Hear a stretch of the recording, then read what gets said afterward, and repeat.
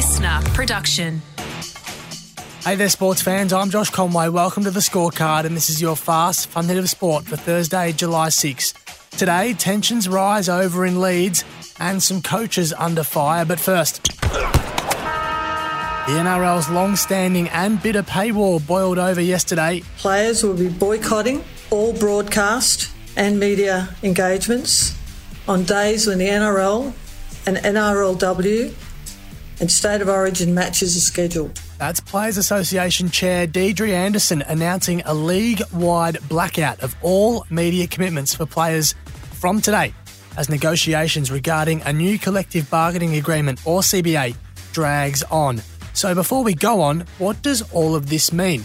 Basically, no players will be doing any external media, that's TV, print and radio, once each round commences until it concludes and until a resolution is reached, with the only times we'll hear from players restricted to Mondays to Wednesdays and via club websites. This includes all pre, post and halftime interviews during games and also includes next week's Origin decider.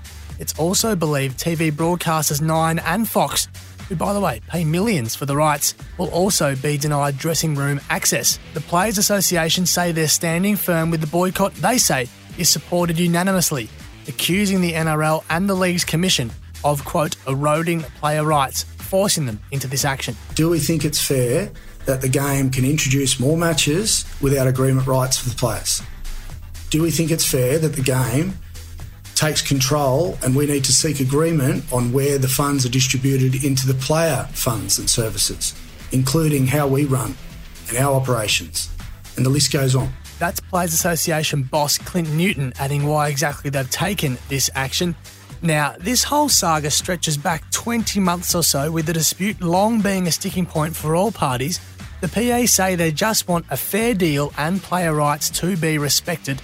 There is a fairly long statement that you can find online if you desire to read it all, but it sure seems like a resolution is a far way off. So, what now? Well, probably a bit of that, with the blackout kicking off right in time for tonight's clash between the Tigers and Sharks. Mediation has been proposed. Let's hope a resolution can be met sooner rather than later. As the PA says, it's a move nobody takes any pleasure in. And just on that affected Origin 3 game, Brad Fittler may not have to worry about any media blackout if he is removed from his post if New South Wales suffer a series clean sweep next week.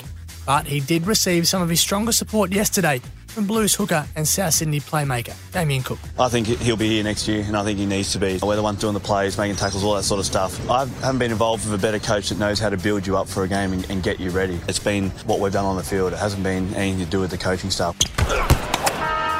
Tensions aren't just running high in rugby league boardrooms. Relations between Aussie cricketers and our English counterparts isn't looking the best ahead of tonight's third test. Oh, now this is going to be interesting. Johnny Bairstow's walked out of his crease here. This could well be out. That Johnny Bairstow stumping has still got both sides of the globe talking, with more and more having their say each day. This test takes place at arguably the UK's most vocal venue in Headingley. Yes, that's the same ground where Ben Stokes struck his 2019 series heroics that still haunts Aussie fans. What an innings, what a player. Take a bow, Ben Stokes. Think of Headingley as our version of the Gabba, England's loud fortress. And things have reached such a point that Cricket Australia has asked for extra security for player families, just in case, after what happened at Lords last week, something that's needed, according to Players Association boss Todd Greenberg. You know, the Test cricket's been fabulous, but some of the scenes we saw at Lords were, diabolical. I don't think players should ever be subjected to that sort of abuse. Todd on Fox Sports there. As we mentioned yesterday, things have reached a point that Prime Minister Anthony Albanese has been doing the brekkie TV rounds, having his 2 cents on the Ashes. Here's Elbow on the Today Show with a simple message to the Poms. If I were England, I would have been concentrating on Stokes' innings, which was magnificent, giving him credit, whilst giving Australia credit for winning 2-0 up. Right you are, Elbow. But now it's probably time to shift attention to on-field, where we can wrap up a first series victory in the UK for 22 years if we can get the job done in the third test. Todd Murphy is set to replace Nathan Lyon and his injured calf, and the Victorian spinner says he's ready for a baptism of fire from both the English players and crowd. I think from speaking to the boys, this is probably the most hostile ground you get in England, and yeah, I'm quite looking forward to it if I do get the opportunity. I've always grown up watching Ashes cricket and love what the Barmy Army bring to the game, and it obviously adds to the atmosphere. The match also marks the 100th test of Steve Smith's career. It's been quite the journey for the leg-spinning all-rounder turned batting goat, who is now only second to the great Ricky Ponting for test hundreds in the baggy green. But if you ask us, that's not his greatest achievement. How about being able to name all of his numbered cricket bats blindfolded? Right, I'm just getting the feel. This one's handle maybe a fraction thinner. It's quite light. I'm going to go with 24. Look, if that's what it takes for him to average 60, then all power to him. Putting all the drama aside, it's been one hell of a series so far on the pitch. Tonight should be no different. Lance Buddy Franklin is set for his MCG Swan song tonight when the Swans take on Richmond to open the round. The champion forward has missed the last few weeks with injury but is expected to return in time to grace the hallowed turf for one final time.